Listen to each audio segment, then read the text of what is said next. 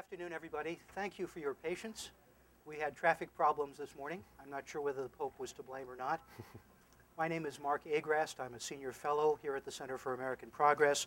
It's my pleasure to welcome you on behalf of the Center to this discussion with the Pulitzer Prize-winning New York Times reporter Eric Lichtblau and the distinguished author and legal scholar Jeffrey Rosen. Our topic today is Eric's new book, Bush's Law, The Remaking of American Justice, which was published this month by Pantheon Books. In December 2005, the New York Times published a story, a now famous story, that the Bush administration had gone to extraordinary lengths to suppress.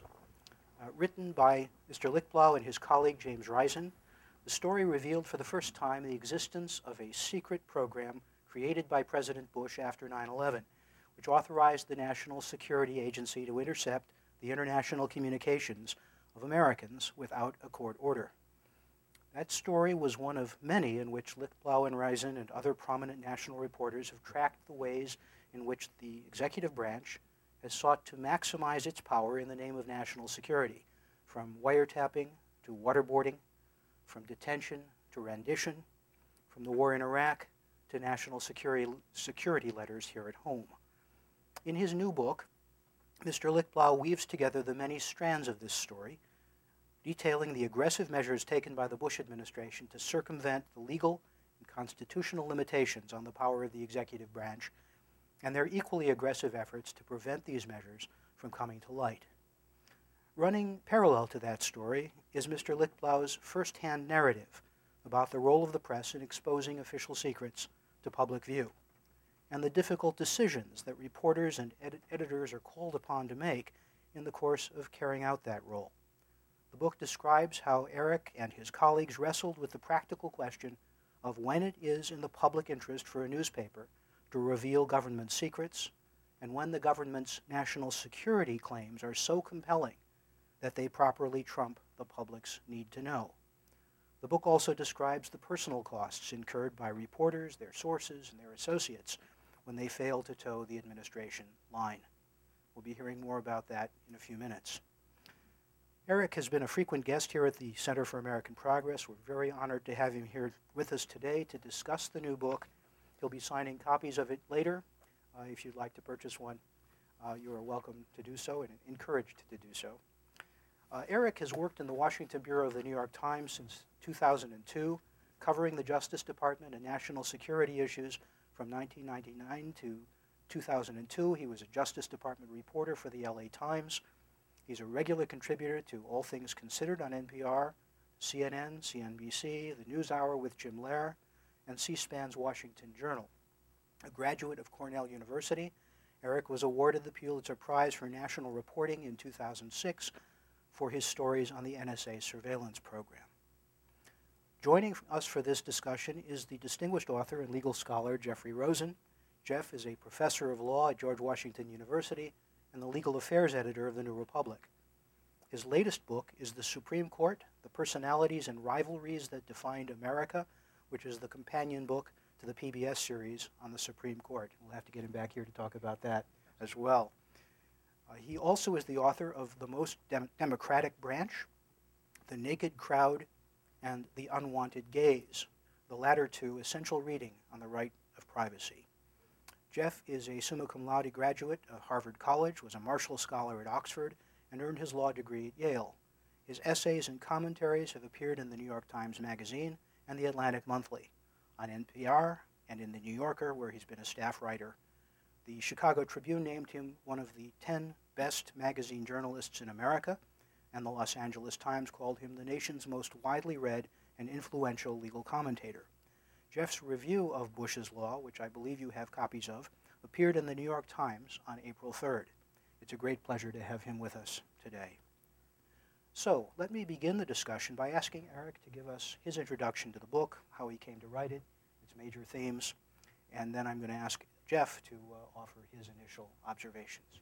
Sure. Thanks for having me here, Mark. You've done such a good job of summarizing the main themes that there's not much left for me to say, but I'll try. I'll give it a shot. As you've already indicated, I tried to write a book that operated on two levels and hopefully succeeded in some ways. both in peeking behind the curtain and looking at a very sort of personal level at the decision makers who were involved in this remarkable period in American history in the aftermath of 9/11, and also from a first-person perspective, talking about what it was like to be a reporter, a journalist on the front lines who sort of stumbled into a couple of fairly remarkable stories on my own and was involved in some dramatic tensions with the administration of whether or not we should publish those stories. And this has been a remarkable period. I don't try and make this into a book of heroes and villains. I was careful not to make this an indictment of the Bush administration, and I think that's easy. That's too easy to do, to sort of paint this with a broad brush and make them look like make Dick Cheney look like Darth Vader and power hungry, maniacal of people. I was careful not to do that. There were extraordinary pressures on people in the White House and the FBI and the CIA and the NSA after 9/11. We all wanted to stop the next 9/11.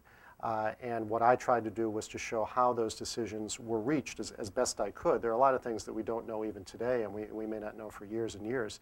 I was glad that in another review, as much as I love Jeff's review, and especially the line, by the way, about all the president's men, the age of terror. I love that line. I just want to make clear. But thank you very much. But there was another review that said something equally heartening to me, which was that this was an even-handed account. I did not get access for this book, perhaps not surprisingly, to most of the top officials in the Bush administration. When I went to the White House to see if there was a possibility of interviewing President Bush, late last year, one of his spokesmen said to me that the request took her breath away.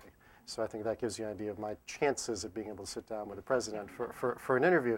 So I was forced then to look at the historical record, at congressional testimony and interviews that they had been willing to give, at speeches and things like that. And I tried to weave that into the narrative and kind of put you in the room, not just for the NSA story, which is sort of my 15 minutes of fame, but hopefully at a series of other equally remarkable stories that took place after 9/11, the remaking of the FBI, for instance, and the 180-degree shift that it took from basically a law enforcement agency to now what is primarily an intelligence agency. And Mark hit all the highlights, the renditions, interrogations, bordering on torture. I talk about the SWIFT program, which was sort of our big follow-up to the NSA program that we ran in June 2006. I did that also with my partner Jim Rosen. Was a CIA-run program that allowed the CIA to gain access to international banking records through this Belgian consortium that very few people even know about called SWIFT. That was another story that the White House, in a slightly less aggressive way, asked us not to run. And again, the newspaper decided more quickly that time than the first time around that it would run the story. That time, Vice President Cheney denounced the decision as disgraceful, and it led to a whole other round of debates about this clash between national security and the public's right to know. So it was sort of a surreal experience to find myself again in the middle of all that.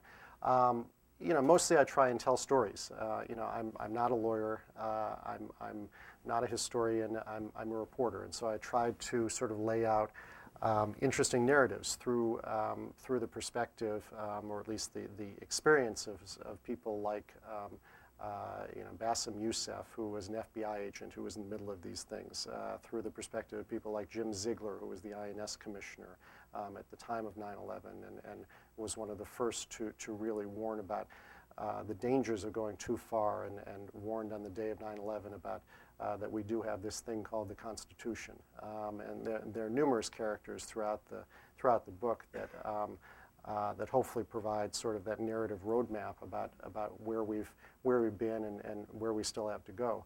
One of the main themes, probably the dominant theme of the book, is the idea that in the immediate aftermath of 9/11, the steps that the administration took may not have been all that different than any administration, any White House might have taken, an Al Gore administration were elected in 2000 or any other, that there was really widespread recognition that a lot of the measures that were taken in late 2001 and 2002 were overdue and necessary and essential, that the country had been caught flat-footed, that it was not prepared to guard itself against this kind of terrorist attack, and it had to do something and do something fast.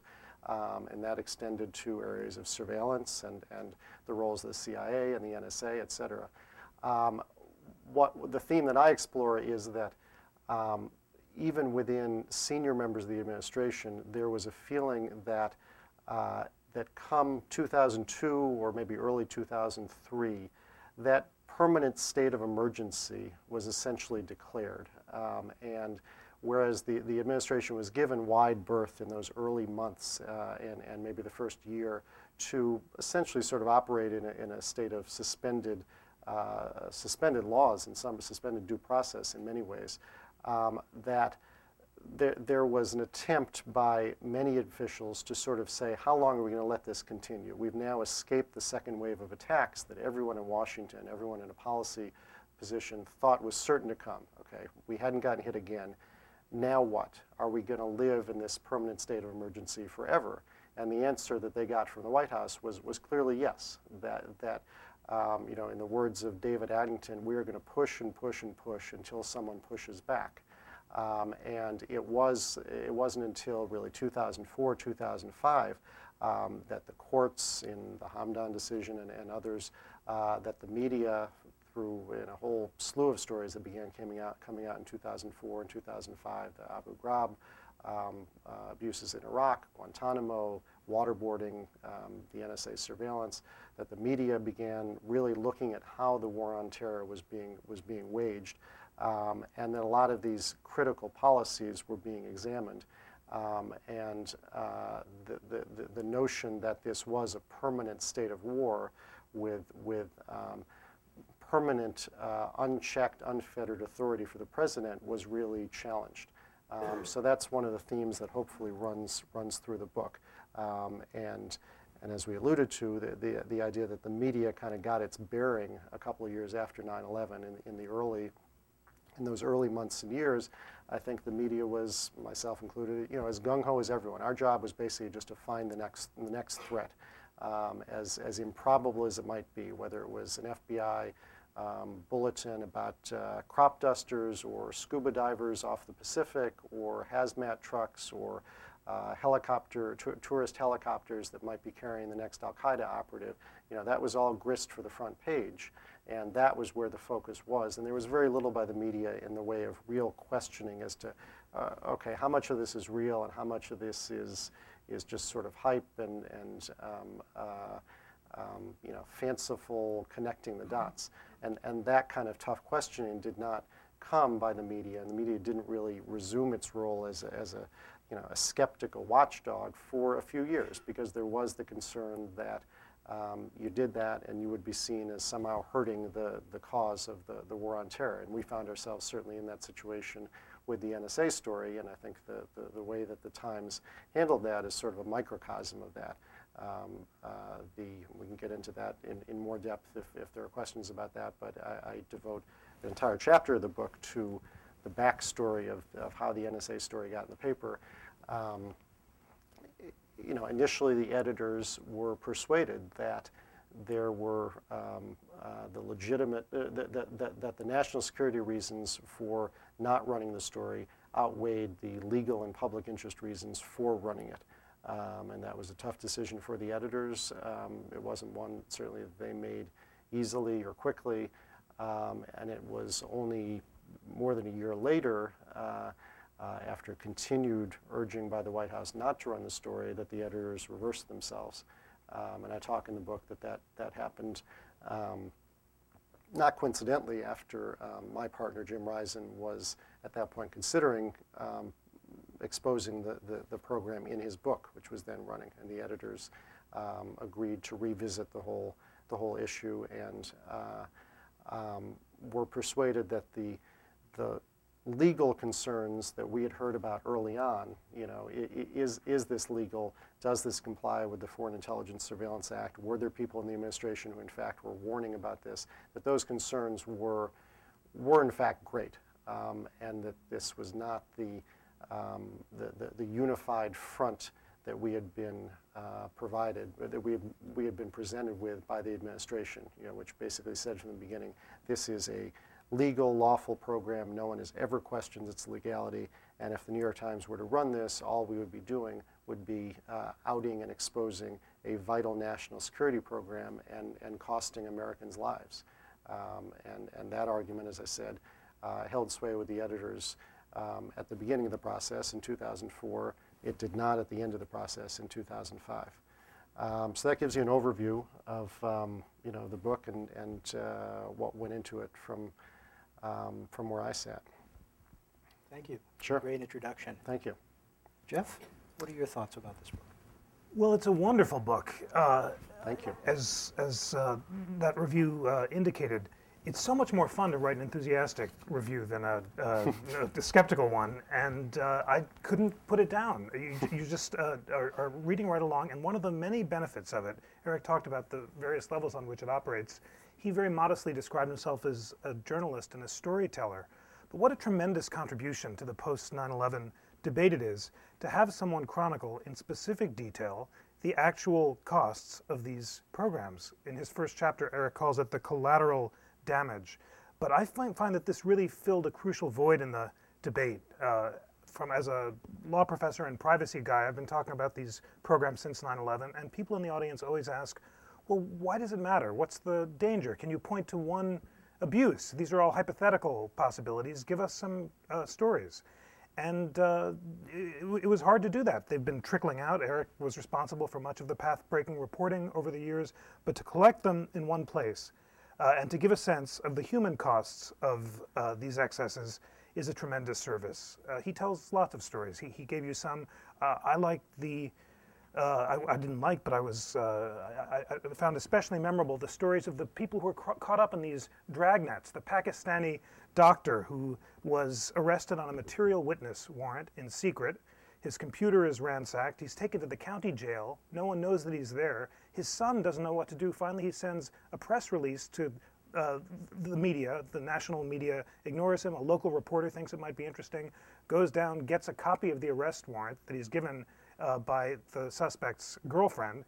Finally goes to a judge. The judge is persuaded to release him, but first orders him not to discuss his wrongful incarceration, then threatens the reporter with contempt for having disclosed this arrest warrant. It's just so striking on so many levels, both to see the bad performance of these local magistrates and also the terrible human costs. So it's just a superb book in all of those ways, and he has lots and lots of other stories like that. Mark did ask me to, in the spirit of these things, raise some firm but probing questions. I've already done my praise. So here they are, and many questions occurred. These are the kind of things that I look forward to discussing this afternoon. The one is, what was it that persuaded the Times initially to hold the piece for 14 years? What were the national security concerns? Obviously, as Eric says, the editors took it very seriously. But in his book, he's generally skeptical of the national security argument against publication. He says, we already knew that the administration was going to spy on al-Qaeda. They promised to do that, so it was no surprise to anyone that they were doing what they said they were doing. The only surprise is that they were doing it without court orders and warrants, despite President Bush's public claims to the contrary. But I'd imagine, knowing how seriously they took the decision, I don't imagine anything, but was it not the case that there were some substantive risks of national security that were presented to the editors that made them hold the story initially? Or was it merely a debate over legality? That is, when they were wrongly persuaded that the thing was clearly legal, they were willing to err on the side of national security, but after it was clear, as Eric's reporting showed, that there were strong divisions within the administration and many people thought it wasn't legal, then they changed their mind. So I'm curious about what those arguments were, and if there were no specific substantive arguments presented to the Times editors that made them hold the story, can you speculate, Eric, about what it was that led other administration officials like Jack Goldsmith, the former head of the Office of Legal Counsel, who led the internal revolt against the program's legality within the Justice Department, to say later that he agreed with President Bush that the exposure of the program had done great harm to the nation. Goldsmith is no fan of the administration. He threatened to resign because he thought the program as constituted was illegal, but he nevertheless thought that the disclosure was bad for the public interest, and I wonder what he could be thinking about. So I'd love to hear Eric's thoughts along those lines. Do you want me to, is it too much? Shall I just lay out a whole bunch of questions and then we can start? That's great. I wondered also, how good are editors and judges at weighing the risks of national security against the public benefit? For this panel, I had the pleasure of rereading the Pentagon Papers case, and there you see Justice Harry Blackmun quoting the decision of the lower court judge, Judge Wilkie, and saying, like Judge Wilkie, I'm convinced that people are going to die because of the exposure of the Pentagon Papers. Now, in retrospect, that just looks alarmist. It seemed like a historical document. The claims of threats were overwrought, and these hysterical judges, at least in dissent, were overreacting. But like judges, editors are also susceptible to fears. They're patriots. In your experience, you actually saw the arguments weighed. How good are judges at making a sober and responsible consideration? Speaking of the Pentagon Papers case, Eric reveals remarkably that one of the final things that tipped the scales in favor of publication was the threat that Eric discovered that the Times had discussed the possibility of seeking, the administration had discussed the possibility of seeking an injunction against the Times to prevent publication. And this specter of the Pentagon Papers revisited convinced the Times to publish, and they actually put it on the website the night before it was in the print edition, so that the presses literally couldn't be stopped. A very dramatic moment, but it makes me wonder, what on earth was the Bush administration thinking? I mean, you just read the Pentagon Papers case. It's obvious that after that, as well as a series of other discussions, the presumption against prior restraints is so overwhelming that it seems like just really bad lawyering for them to have imagined they could ever get away with it. Was this an example of their arrogance? How could they have seriously discussed an injunction? I wonder, it is a fair-minded book, Eric, and that's its great virtue. It's a reporter's book that's told from the perspective of the participants, and it's not a polemic. But I wonder whether you understate the benefits of some of these surveillance programs, or if you don't, do you think that they're exaggerated? I heard the other night a speech by Michael Chertoff, the Homeland Security Secretary, try to give specific examples of the administration's successes in the war on terror. He cited the prevention of the plot to blow up the airliners coming from London to the U.S. that was going to be based by those liquid containers that led to these ridiculous, well, not ridiculous, he said crucial security rules that prohibit us from taking the little contact lens stuff that's bigger than 4 ounces on the airplane. And he said that was a result of good intelligence, and it was a result of the NSA program. Goldsmith has talked about the virtues of tracking terrorist financing through the SWIFT program, which you expressed some skepticism of. So although it's fair-minded, in most of these cases you do talk a lot about the excesses, the bungled prosecutions, the innocent victims, but not so much about the benefits. What are those benefits? How would one measure them? And this is not an administration shy about trumpeting its successes. Have you found that they've offered stuff up that you've been unpersuaded by?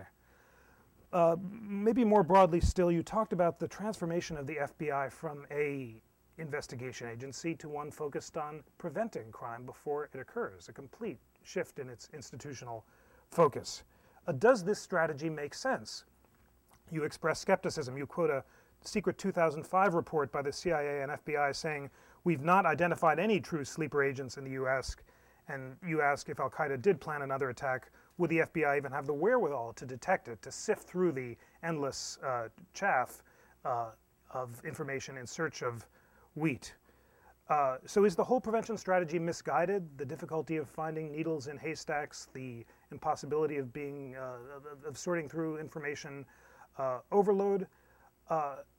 My instinct had always been to be skeptical of it and to be more focused on approaches like the Israelis, who prefer human intelligence and old-fashioned police work to broad data mining programs and attempts to predict crime before it occurs. But these prevention programs have many serious advocates, ranging from the judge Richard Posner, again to Goldsmith, to the current Attorney General. What is it realistic to expect of these programs, and what might their benefits be in the hands of an administration less careless about asserting unilateral authority? I'm interested, of course, in a little more detail, if you can share it. I assume you put in everything that you could in the book about what exactly the NSA program was and how it changed in response to legal objections. Eric describes how Cheney originally proposed a program that would have included purely domestic spying, a total sea change in the way the NSA operates. And it was Bush, he reports, who made the final decision to insist that there was at least one international call or email or participant to justify the spying. Was it limited to that, or did it in any circumstances include purely domestic interception? And how was it changed in response to the legal objections raised by Goldsmith and Comey and others? You quote an administration official as saying, before they were doing 10 things, now they're merely doing 8. If you're able to, if you can go into a little more detail about what precisely changed and how, and what the program now includes. Eric was modest in saying it's a reporter's book. It's not, I mean, that's a very proud thing to be. In fact, for what it's worth, I found this one of the most inspiring reminders of the central function of the traditional press, now often derided as the mainstream media in American democracy. And if you don't believe for a moment the lazy whining of bloggers who just assume that, well, we don't need these institutions because they're just atavistic remnants from a distant era. This is showing the checking function of the press, as Vincent Blasey called it, just a huge benefit for democracy. And just to see a real reporter at the top of his game exposing facts in the public interest is great. It's an inspiring thing to read. But one wonders about what ideological or theoretical justification tied together the various programs he describes. He has chapters not only on surveillance and on terrorist financing. The last chapter is about the U.S. attorneys scandal. What linked the U.S. attorneys to the surveillance scandal? You don't make grand theoretical claims, and maybe there aren't any, but some have made them. People like Goldsmith, again, have claimed in his book that it was an allegiance to the unitary executive theory, which began as a claim that the president had to have complete control over administrative agencies in the 1990s, but morphed under this President Bush into a claim that the president could do whatever he thought was necessary in the war on terror, including bending, or as critics would say, ignoring laws with which he disagreed, that united his claim that he could fire U.S. attorneys for political disagreement as well as his surveillance program. Is that too fancy? I mean, did Alberto Gonzales and Monica Goodling and all these Bush loyalists, were they just loyal Bushies who were doing what they did because they thought the president demanded it? Or did they really have a David Addington-like allegiance to some broader vision of executive power? You were on the ground, and I'd just be curious about how important you thought ideology was in all of this. One more word on Goldsmith. I did like his book, as you can tell, the Terror Presidency, but he ends by saying it's an irony that Bush, who is not a lawyer, ended up taking far more legalistic positions in the war on terror than his greatest predecessors, such as Lincoln and Roosevelt, who understood that politics is primarily about persuasion. Lincoln and Roosevelt, during their wars, sometimes made unilateral assertions, but always went to Congress to get approval for their actions when it was possible to do so. And Bush, says Goldsmith, so concerned about creating immunity for CIA officials for torture, so scared of being hauled before international human rights tribunals, bent the law by taking these unpersuasively broad claims about the scope of executive authority and underestimating the effect of politics. Do you buy that, or from your vantage, was it just, again, individual people on the ground acting in what they thought the interest of the president demands, but without any theoretical superstructure or without a broad concern about legal liability that tied everything together? And the last question, I'm very much looking forward to your thoughts, and Mark's too, because he has such good perspective about this. Will the next administration be much better on these issues, whether Democratic or Republican. Eric says repeatedly, and I very much agree, in his book, that it was bewildering that Bush took these actions unilaterally and didn't go to Congress. He notes that if Bush had gone to Congress right after 9/11 or years later, he could have gotten firm legal footing for everything that he wanted and more, and it was just ideological arrogance that led him not to do that and to leave the programs more vulnerable than they would otherwise have been. But let's imagine, this is purely for the sake of argument, so we have a Democratic president. Is he or she actually going to go to Congress to get the authority that Bush did not? So take one example, the Guantanamo detainees. All the candidates have said they're going to close Guantanamo.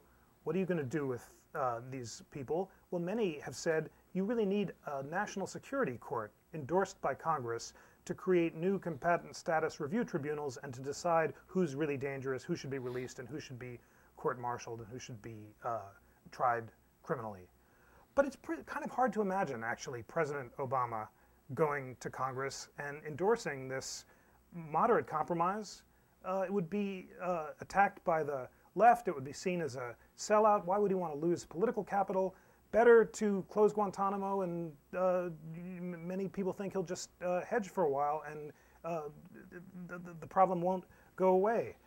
More broadly, when we look at the last Democratic president, Bill Clinton, no civil libertarian, certainly, far less of one than Obama, but ended up endorsing many of the strong executive authorities that ended up in the USA Patriot Act. After the Oklahoma City bombing, it was Clinton who endorsed sneak and peek warrants, who in the crime bill supported the suspension of habeas corpus. Why did he do this? Because these are really popular positions.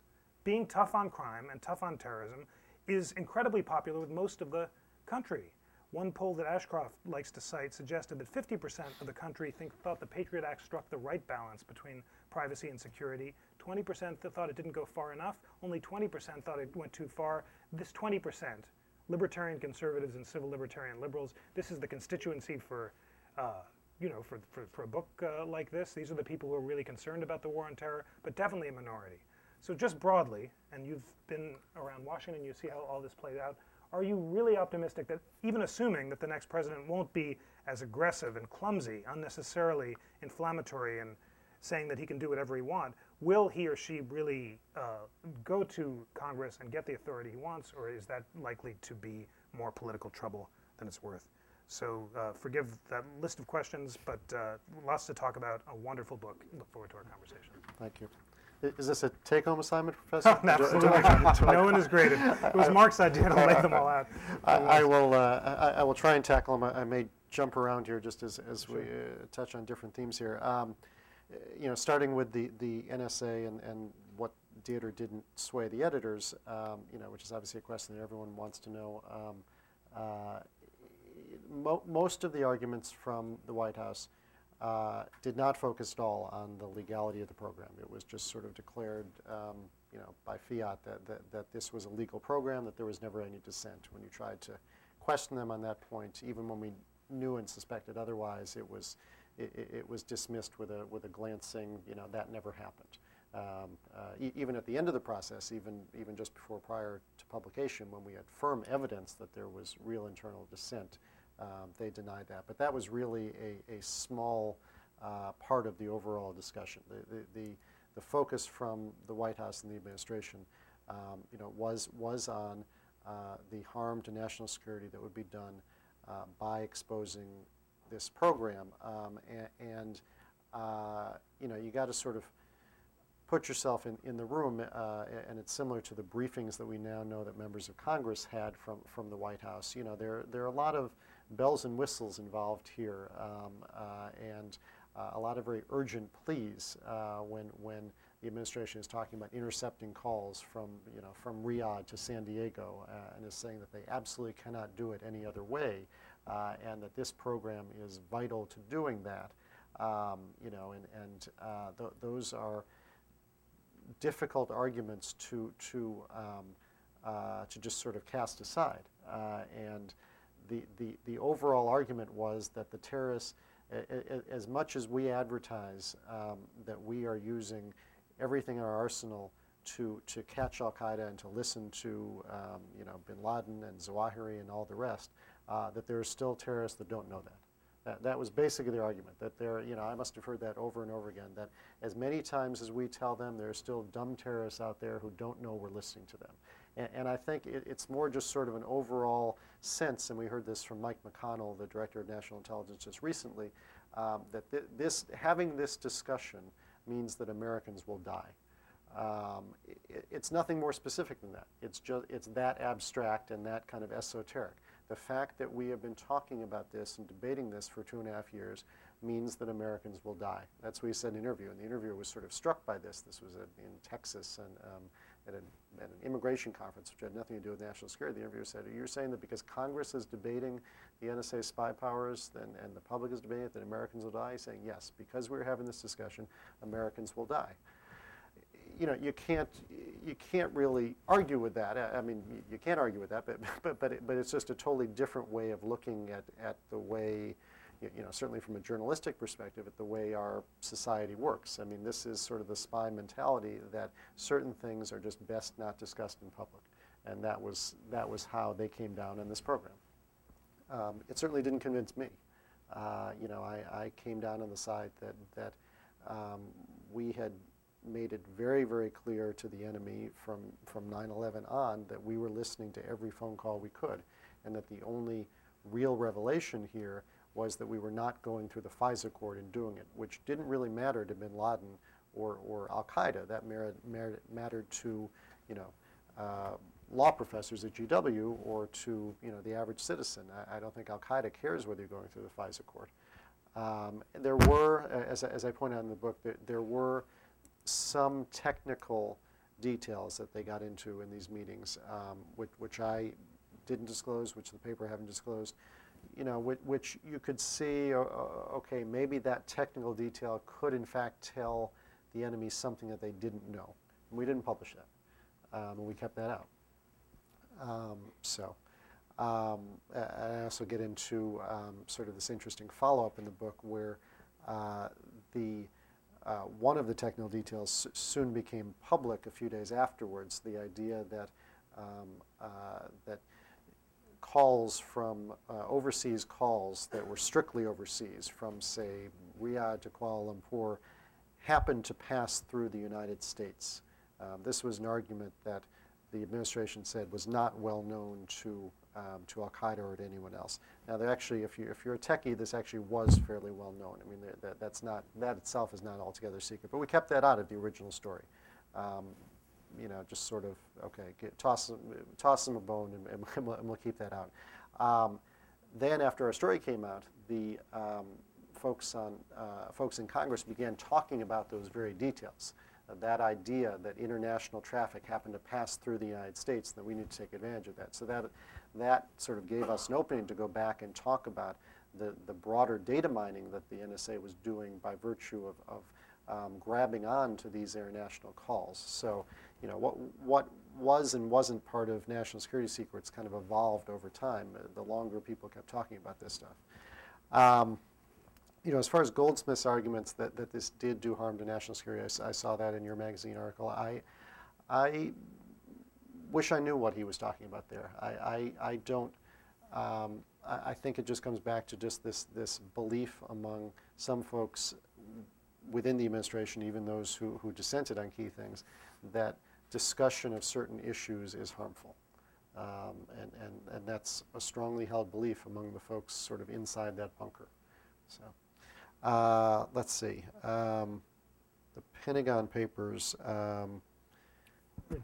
Whether judges and editors are good at balancing this. You think it sounds like you think that they were too quickly swayed by these arguments. And right. That the editors were.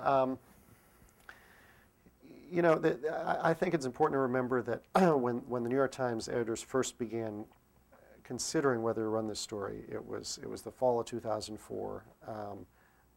And it was a different climate, we were still only a couple of years, 2.5 years out of 9/11. I guess going on. Well, I guess at that point when we first actually began talking about this was probably 2.5 years after 9/11, and that cloud of 9/11 was still pretty heavy, and I don't think there are a lot of editors at any major newspapers who would have run the story at that point. I think there was still this real fear and concern that that no media would do anything that could possibly be seen as harming national security. By the time we ran the story in late 2005, a lot had changed in terms of the administration's credibility, particularly on Iraq. And I think that certainly played into the ultimate decision. The fact that we could no longer sort of take at face value what we were hearing, and the fact that the media just in that year alone had gotten beaten up so badly for being too gullible, if you will, and not aggressive enough in questioning the intelligence in the pre-war buildup. So I think that had a strong influence in the course of that year in terms of why they decided to publish when they did, whereas they hadn't a year before. Eric, there's another point you make in the book as well. Let me just quote a line. Many of the key decisions and strategies were hidden, not only from Congress, the courts, the American public, and international allies, but even from many of the senior counterterrorism officials in Bush's administration who were charged with carrying out the plan. And to that, I think one might add the senior military lawyers, right. Who were never consulted, who were excluded from high-level discussions of U.S. interrogation policies and so forth. To what extent did this weigh with you? Yeah, in making absolutely. The final decision? Yeah, absolutely. I mean, that was a big factor. The secrecy that obviously was driven by Cheney's office, obviously bred suspicion with interrogation policies, with the NSA program, with a whole host of programs, renditions, and ultimately I think was counterproductive in a lot of ways because it turned a lot of people within the administration against these programs. People who needed to know about what was going on were intentionally excluded, and I talk at some length about the NSA program and the firestorm they erupted at the FBI from people who were excluded from the program and were wondering what the hell is the NSA doing here, and separately at the Deputy Attorney General's office, the refusal by Ashcroft's top deputy to sign on to this mystery breed of warrants. I mean, these are people with the top security clearance in government who, because this was so tightly held, were excluded from the program. And we saw that certainly in Congress, too. The NSA program was limited to, at first, to the Gang of Four and then to the Gang of Eight, even though many would argue that by law, the full intelligence committees should have been briefed. And ultimately, I think the editors believed in running the story that lack of any real oversight and the lack of aggressive questioning did influence the decision to publish. I mean, after my book came out, 2 weeks ago, Jane Harmon put out a fairly remarkable statement, I thought, in response to one passage in the book where I talk about questioning her on her support for the program, and she said she took some flack for that from the left, and she said in her statement in response to this scene in the book that she was in on these briefings, yes, she supported the program, but she didn't even know that they were not going through the FISA court, and that for whatever reason, members of Congress didn't even ask those legal questions, which says a lot about the nature of these briefings, that critical questions were not even being asked. And then to fast forward to our second big story, I guess, on the SWIFT banking program, again, we had that similar dynamic where members of Congress were clearly excluded from the program who by law should have been briefed. And that caused more consternation in Congress after our story came out. And clearly that drove the editors to decide to publish because, because you had members of the banking committees who knew nothing about this. And after our story came out, Senator Leahy, I remember said, and Senator Specter, I think, did also, that if they want to find out what the government is doing and get classified briefings, they should just subscribe to the New York Times because that's the only way you're going to find out this stuff. So there was a feeling that congressional oversight had really become an oxymoron. Well, I guess there are two ways of reading that.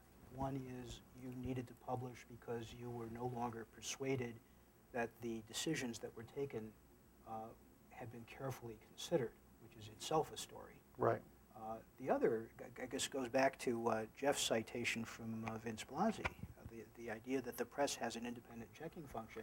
I wonder if this almost sets up a kind of balancing test where that checking function becomes increasingly important to the extent that intergovernmental checks and balances fail to function. Yeah, no, I think there's there's a lot to be said for that the power was so centralized among a few people that there were no operational controls. Very few people in the NSA program could tell you what the NSA was even doing. The NSA had essentially assumed the role that it used to be played by 4 different agencies. It used to be played by FBI investigators, prosecutors at the Justice Department, then judges at the FISA court, and then back to the Justice Department. That had all become condensed and consolidated at the NSA without the knowledge of many people. So let's see, down my list here. Do we? Let me jump to. Do we underestimate the successes? I think there are probably times that we in the media become so cynical. Let me back up. I think at the beginning we probably overestimated the successes, and I talk at some length about the changing attitudes of the media, and I relate one scene. I won't go into detail, but of running out of a congressional briefing that where John Ashcroft dropped a bombshell and talked about a mosque in Brooklyn that supposedly was linked to bin Laden and financing $20 million through this Yemeni cleric, and said, hold a spot on page 1, and sure enough the story ran on the front page the next day, and very quickly the case, or at least key elements of it, collapsed, and by the end there was nothing tying this cleric to this Brooklyn mosque. There was nothing suggesting that $20 million had been raised personally for bin Laden. But those details are all, grab those headlines initially, but it's all forgotten by the end. At the outset, I think we probably gave them way too much credit for the successes in disrupting supposed plots without asking the necessary questions. You all probably remember John Ashcroft's dirty bomber, the radioactive bomber from Moscow that was announced live from Moscow with this orange glow over Ashcroft's head. There was very little questioning of, how real is this for quite some time, and we saw that a lot in 2002 and 2003. Now we've sort of gotten maybe too cynical, and there have now been so many times where these cases are announced to so much fanfare and soon turn out to be, much less than advertised. There was a case maybe a year ago where this gang of Haitians in Miami, these sort of hapless wannabes, supposedly were planning a plot to bring down the Chicago Sears Tower. That was one where on its face it kind of looked ridiculous. That was one where they announced it and you're like, this is the best you got? And of course they brought that to trial. As of now, I don't think they've gotten a single conviction. They've gotten acquittals and a bunch of mistrials, not a single person convicted. We do get a little bit jaded, I think, and that may be from the administration kind of overshooting and losing its own credibility. I mean, the administration, the White House put out a list, I'm guessing maybe a year ago, of 10 plots that were broken up. It said since 9/11, 10 real plots in the making. One at LAX, another one involving the liquid gels on the overseas flights. Some of those appear real, and they get all sorts of credit for those. Others are heavily disputed, and it's really tough to tell what may or may not be going on there. But I think it's better that we're questioning this stuff rather than just sort of accepting them, at face value. Well, let me ask you both on that point. In the intelligence sphere, obviously it's particularly difficult for not only the press but for members of Congress and other actors to really understand enough about what they're not being told, right, to make a responsible assessment and to do that balancing. I think there'd be an argument that the press is not well positioned in those cases because of what it does not know. Suppose, let me ask you both this. You're a responsible journalist and you strongly suspect, you have reason to believe that the classification of a secret has been made not because of legitimate national security imperatives, but to conceal information that might be embarrassing to the government or politically inconvenient. You feel that strongly, and you have reason to think so. But you can't be sure. Mm-hmm. It is possible that Goldsmith is right in a given instance, or that McConnell is right, or even that Ashcroft is right, and that by giving that information to the public, you are giving it to the terrorists. How do you? I mean, it may not be easy to answer a question like this in the abstract, but how do you cope with that? And Jeff, how do you think a responsible journalist should approach that problem and do the weighing that inevitably is part of what journalists have to do? Yeah, look, these are judgment calls, and as evidenced in the case of the NSA story, they are often made after agonizing and months and months of deliberation. There were a couple of cases which I talk about just briefly in the book where we in our reporting came across other counterterrorism operations that struck my partner Jim and me, and also our editor, as being beyond that line of something we would not publish, at least on their face. That we didn't think there was an obvious public interest, and there was a pretty clear reason why national security might be compromised if this was to be published. And we just kind of dropped both those cases right there. Maybe if we'd done more reporting, we might have thought differently, you might have found out something different. But a lot of this is self-regulated and self-checked. Now, I know there's certainly folks on the other side who say, what gives the New York Times or the media, the right to decide this stuff? That's why we have people in government who classify these documents. Who elected you president is something you hear from. I've heard from any number of people.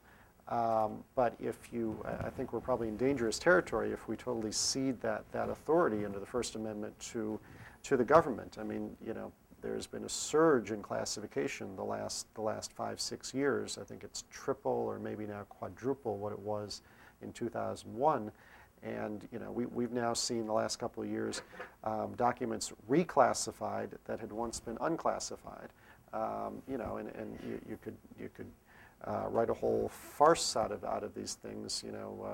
Crop levels during World War II in Russia, or troop levels in the Korean War. I mean, those are things that are now considered classified. So if the media is in effect banned, if we want to adopt an official secrets act like in Britain, and if the media is banned from touching anything that could be considered classified, then there's all sorts of stuff we wouldn't know. I mean, look at all the major stories the last couple of years, from Abu Ghraib to CIA black site prisons to Guantanamo to waterboarding and the NSA surveillance and the SWIFT program.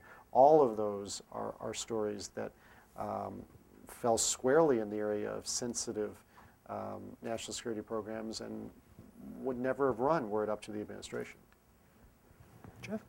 Of course, journalists make decisions about confidentiality and secrecy every day, and that's the nature of the source-journalist relationship. And if you want to have a continuing relationship with someone, then they have to be able to trust you enough not to publish the things you say you're not going to trust, and to keep your side of the bargain.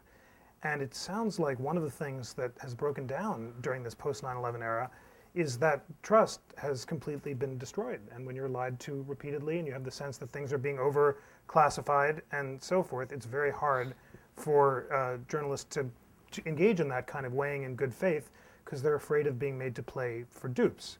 So one thing the next administration might do that would help things all around is not take such a combative, unilateralist, antagonistic relationship to the press, which might lead people to be more willing to make these sort of decisions. I wonder, though, Mark, you said it's secret information that might suggest that a program is working or not working, and you don't really have the basis for deciding whether or not to trust what the administration says. My sense for most of these programs is the trick is the public's attention span. So a claim that a data mining program, for example, might identify someone who bought fertilizer in Florida and then took flying lessons, who is going to have the same travel patterns as Muhammad Atta and therefore should be stopped at the airport, is implausible because the next attack is not likely to look like the last one. And given the dangers of false positives and false negatives, if you got 300 million travelers, even 1% inaccuracy, 3 million people wrong. And so, anyway, I'm beginning to make the claim, and already your eyes begin to glaze, because describing the analytical problems with these programs often takes a little longer than the 15 seconds that anyone has to make a point quickly. So in this sense, this is also as much a problem for editors who are ultimately responsible for audiences. They're a democratic institution, as Eric has described, is susceptible to public pressures as the rest. And reporters, when I'm pitching a story, you can't come up with a narrative that's going to completely be resisted by the audience you're writing for, or they won't pay attention to it. So in this sense, I do think, Eric is appropriately crowned with glory for his efforts here, but the press has to recognize the degree to which it is subject to the same political pressures that the administration is, and rather than just instinctively blaming classification for the problems, recognize that maybe we have to find ways to get people interested in these highly technical subjects to begin with. I agree. Let me turn to another question, if I may. Sure, absolutely. Enough questions for me. He's got no. Well, we've got hours worth of questions and only a short while before we take your questions in the audience. But I wanted to go to, I guess, to the title of the book and to what that means for the rule of law and for lawyers in our society. Bush's law has a lot to say about the Bush lawyers who decided what the law would mean and the role that they have played in enabling the administration to override some of the kinds of checks and balances that normally come into play.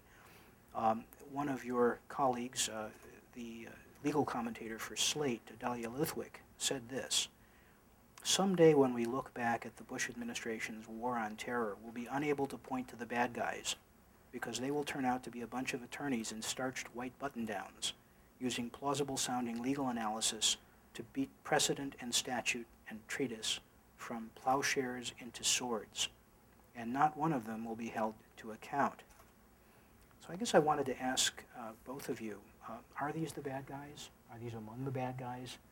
And if so, should they be held to account, and if so, how?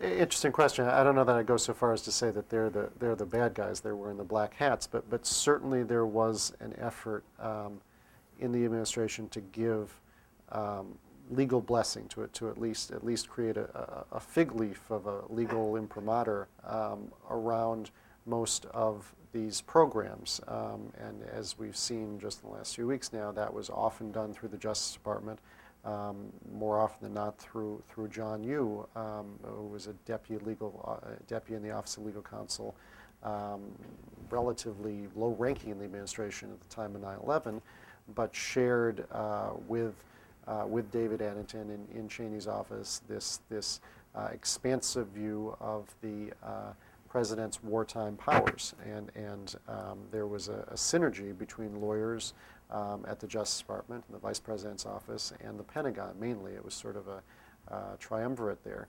and with some key tangents elsewhere. But and that was the legal apparatus that sustained a lot of these policies. Now which came first? I think there's still a lot of questions that we don't know about some of these policies. We're still finding out more things, every day about the policies on torture and interrogation. But clearly there was an evolving legal policy that created this almost unchecked authority for the president in times of war that said that regardless of what international treaty or U.S. criminal codes or congressional mandates said, that the president, in defending the country, had the right to do virtually anything. And there may be a strong contingent of the country that certainly in the immediate aftermath of 9/11 said, you go. I agree with that. That's become a much less popular idea today, and there's now obviously a call in many parts, I think, of the country for a return to kind of the normal checks and balances that we've kind of taken for granted. I don't agree with Dahlia. I think it's a provocative statement, but it puts too much pressure on the lawyers and exonerates the politicians who are responsible for these decisions. So I know John Yoo. I am a friend of John Yoo's. I went to law school with John Yoo.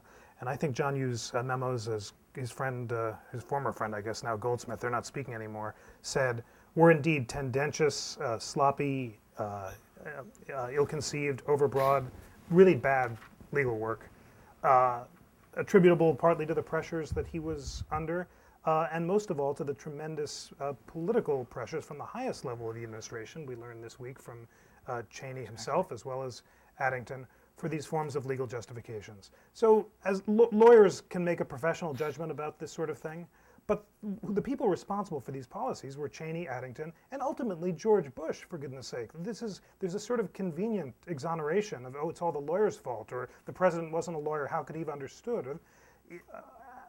These were political decisions made at the highest level by a very small group of people who were responsible for their consequences.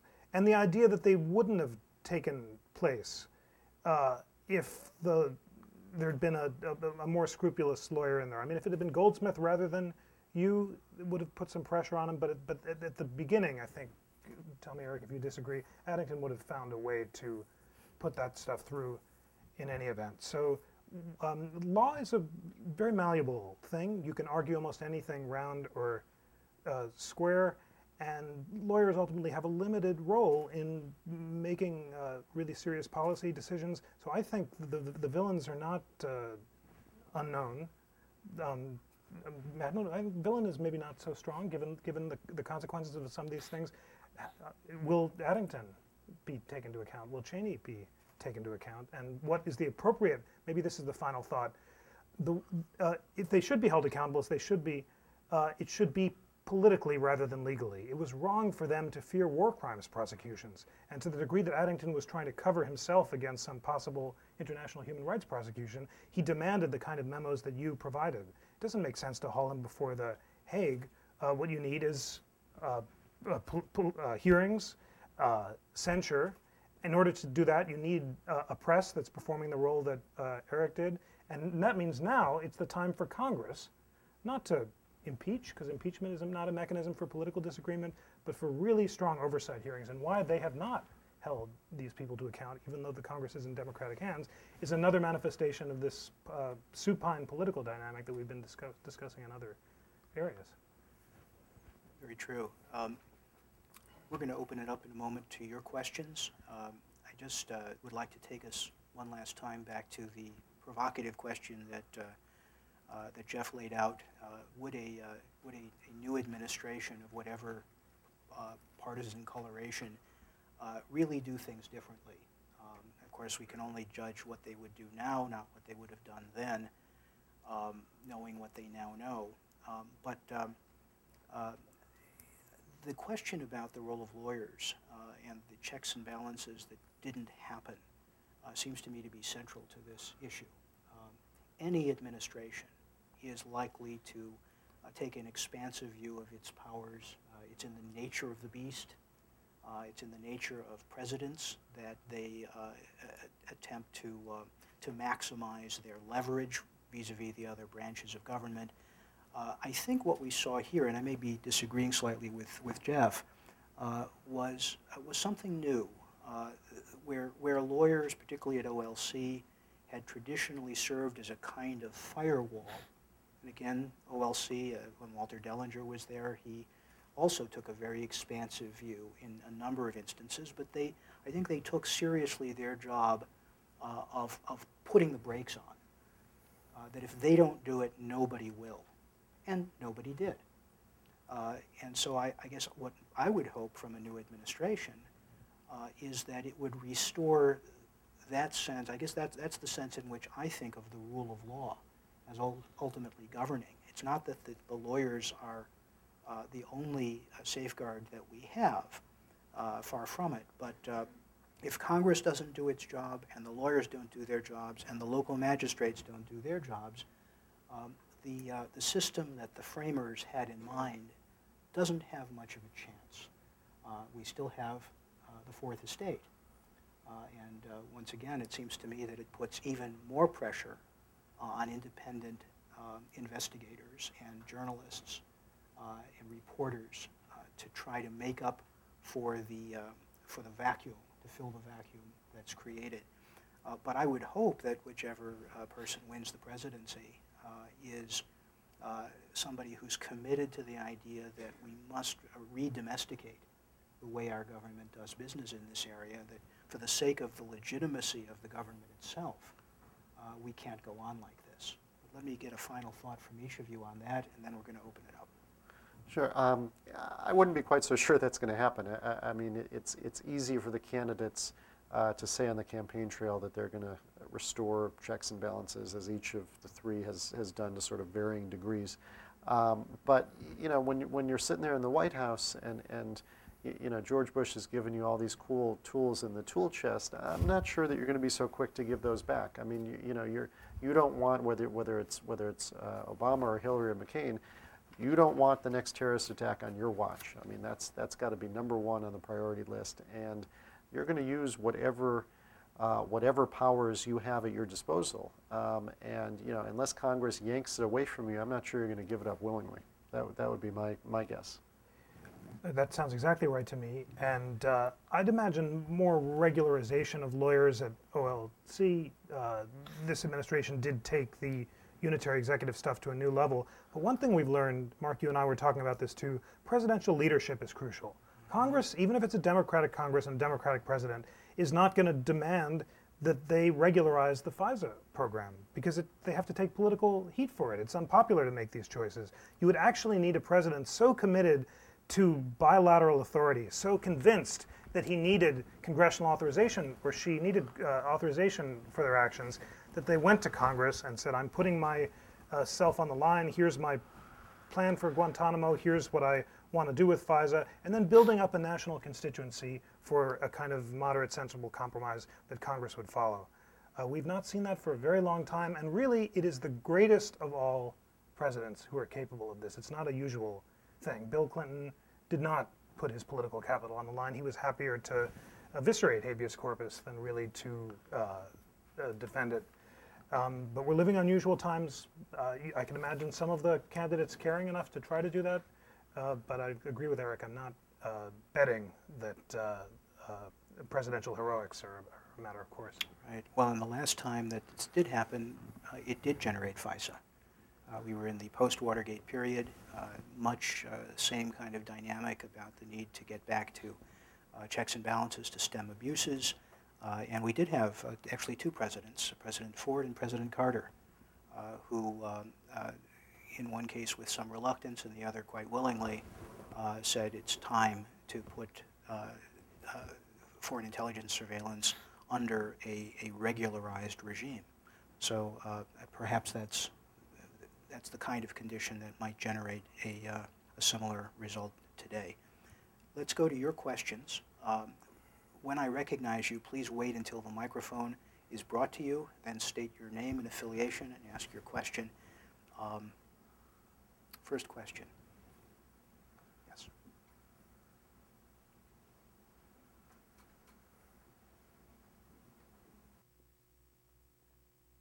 Hi, I'm Kate Martin from the Center for National Security Studies, and I want to thank Eric for his amazing work, and just mention in connection with what you just said, Mark and Jeff, is that Attorney General Reno, when presented with the Justice Department's position that she had the authority to authorize secret searches of Americans' houses in the Aldrich Ames case.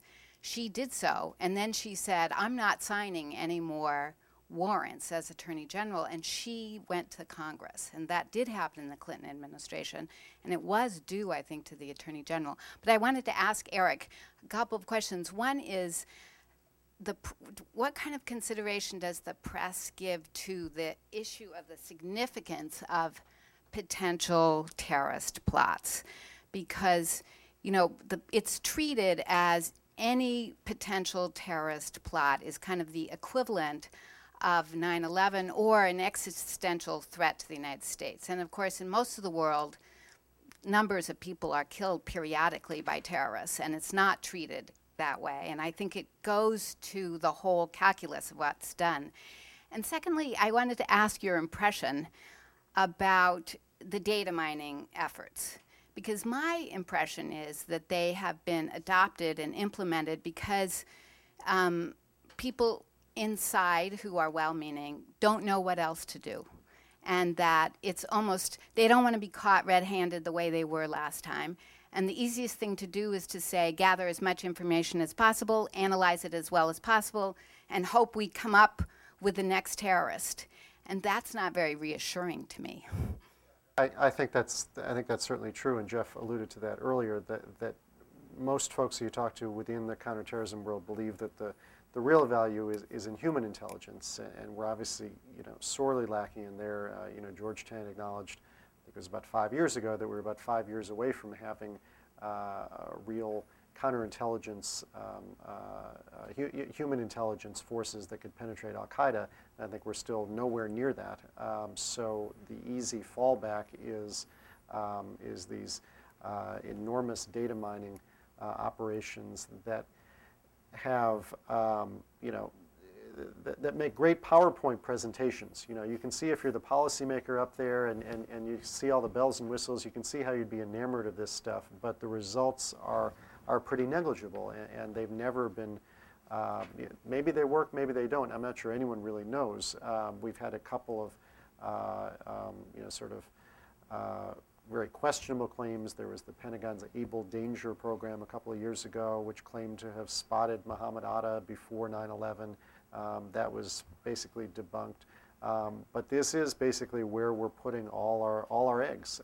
And the idea is that if you pump enough information into the system, if you have enough bits of data, that it will spit out the answer. It will spit out the next Muhammad Atta, and the government is hoping that that's true. I'm not sure it is. So. Way in the back.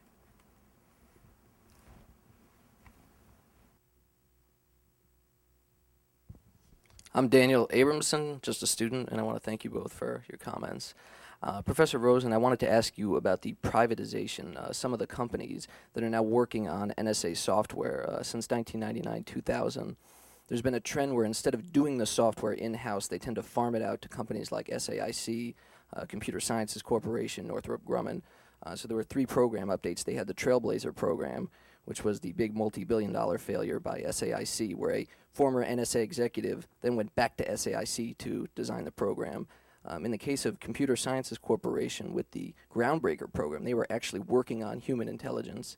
And with the Turbulence program, this appears to be Google working, again, hand-in-hand with the NSA. I'd like to ask you about the potential liability for these companies, which doesn't seem to be getting a lot of discussion vis-a-vis the telecom immunity, and also the oversight possibilities, whether these companies could be stepping outside of congressional oversight in the case of SAIC. And if I may be so bold, Mr. Lichtblau, I'd like to ask you about the satellite surveillance. In the case of these programs, it appears that the National Reconnaissance Office, with a budget of about $8 billion, and the National Geospatial Intelligence Agency may also be involved. So there was an article a couple days ago talking about using surveillance capabilities of satellites. I would like to ask you about that. Thanks.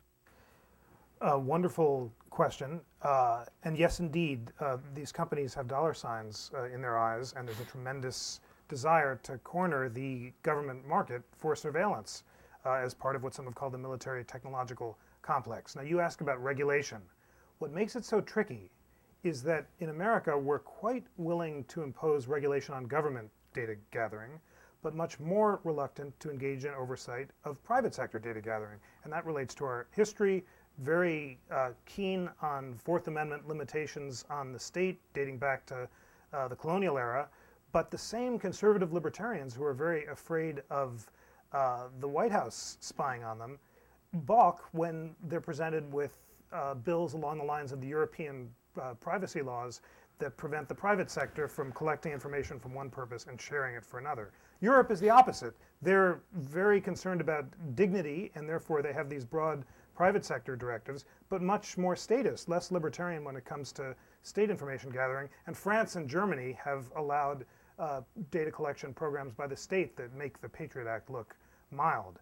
So this is a real problem in a world where both the state and the private sector gathering are intertwined, and any effective system of regulation would have to regulate both parts. As it is, because Europe and America only want to regulate half, you can have a lot of bootstrapping where the government, as you suggest, can basically farm out this data gathering to the private sector and then get it back free of legal regulations. So this seems to be, it's not like the regulatory problem is impossible. You could design a law that would take account of this, and you could have political bodies that would oversee it, but I'm afraid that the political constituency for such an effective regulation may not exist. Yeah, I don't have a lot to add, but I think you make an important point that over the last 10, 15 years, we've seen more and more of a private-public partnership in the area of satellites and reconnaissance, et cetera, and you know, the federal government has just sort of thrown up its hands in some areas, and the realization that the private industry can do it better and cheaper. Sure.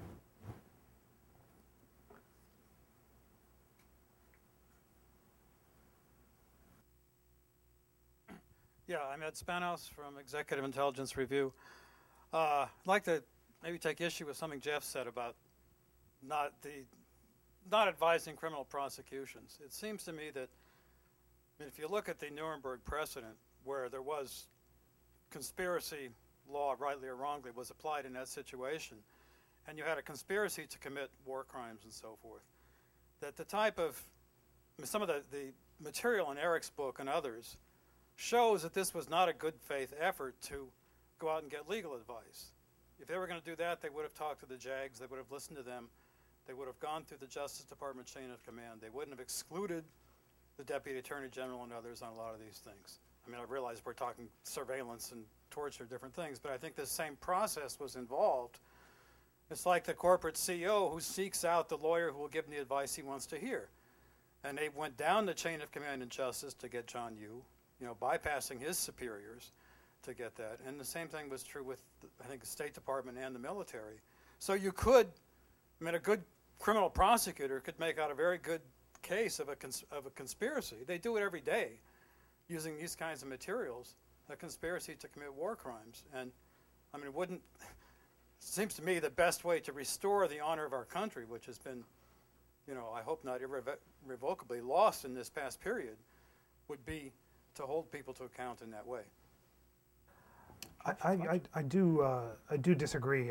Goldsmith is quite eloquent on this. It's ironic that he had made his scholarly reputation opposing the criminalization of international politics and political differences.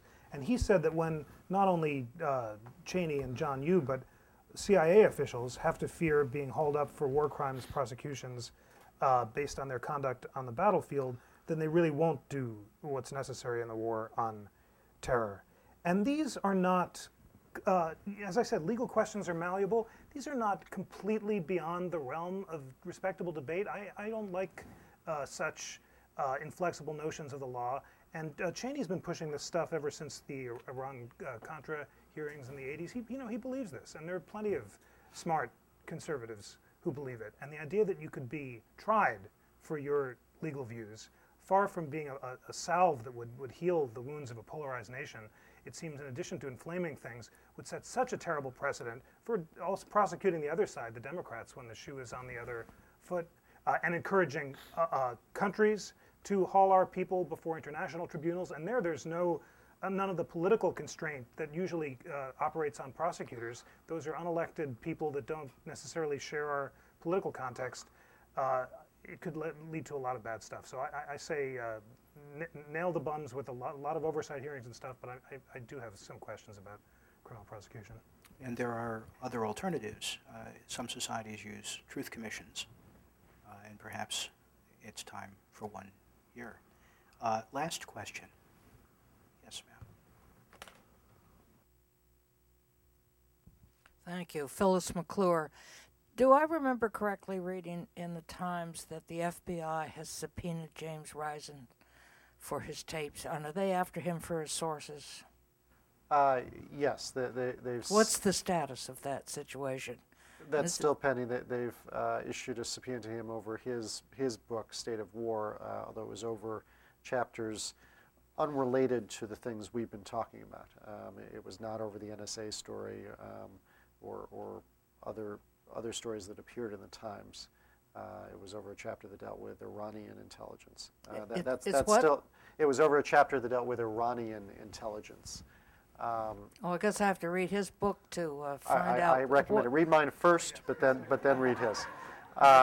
You're on my list, believe me. Thank you. But that's still pending. But doesn't affect and he's fighting it. It doesn't affect your work, or does it involve the Times? No, not directly. Thank you. Thank you. I want to thank both of our speakers, Eric and Jeff, for a wonderful discussion. Before we close, let me thank our events team here at the center and my assistant, Mike Rugnetta. Eric will be signing copies of the book immediately following the program. Complete video and transcript of the program will be available on our website at www.americanprogress.org. Thank you for being here, and please join me in thanking our panelists. Thank you.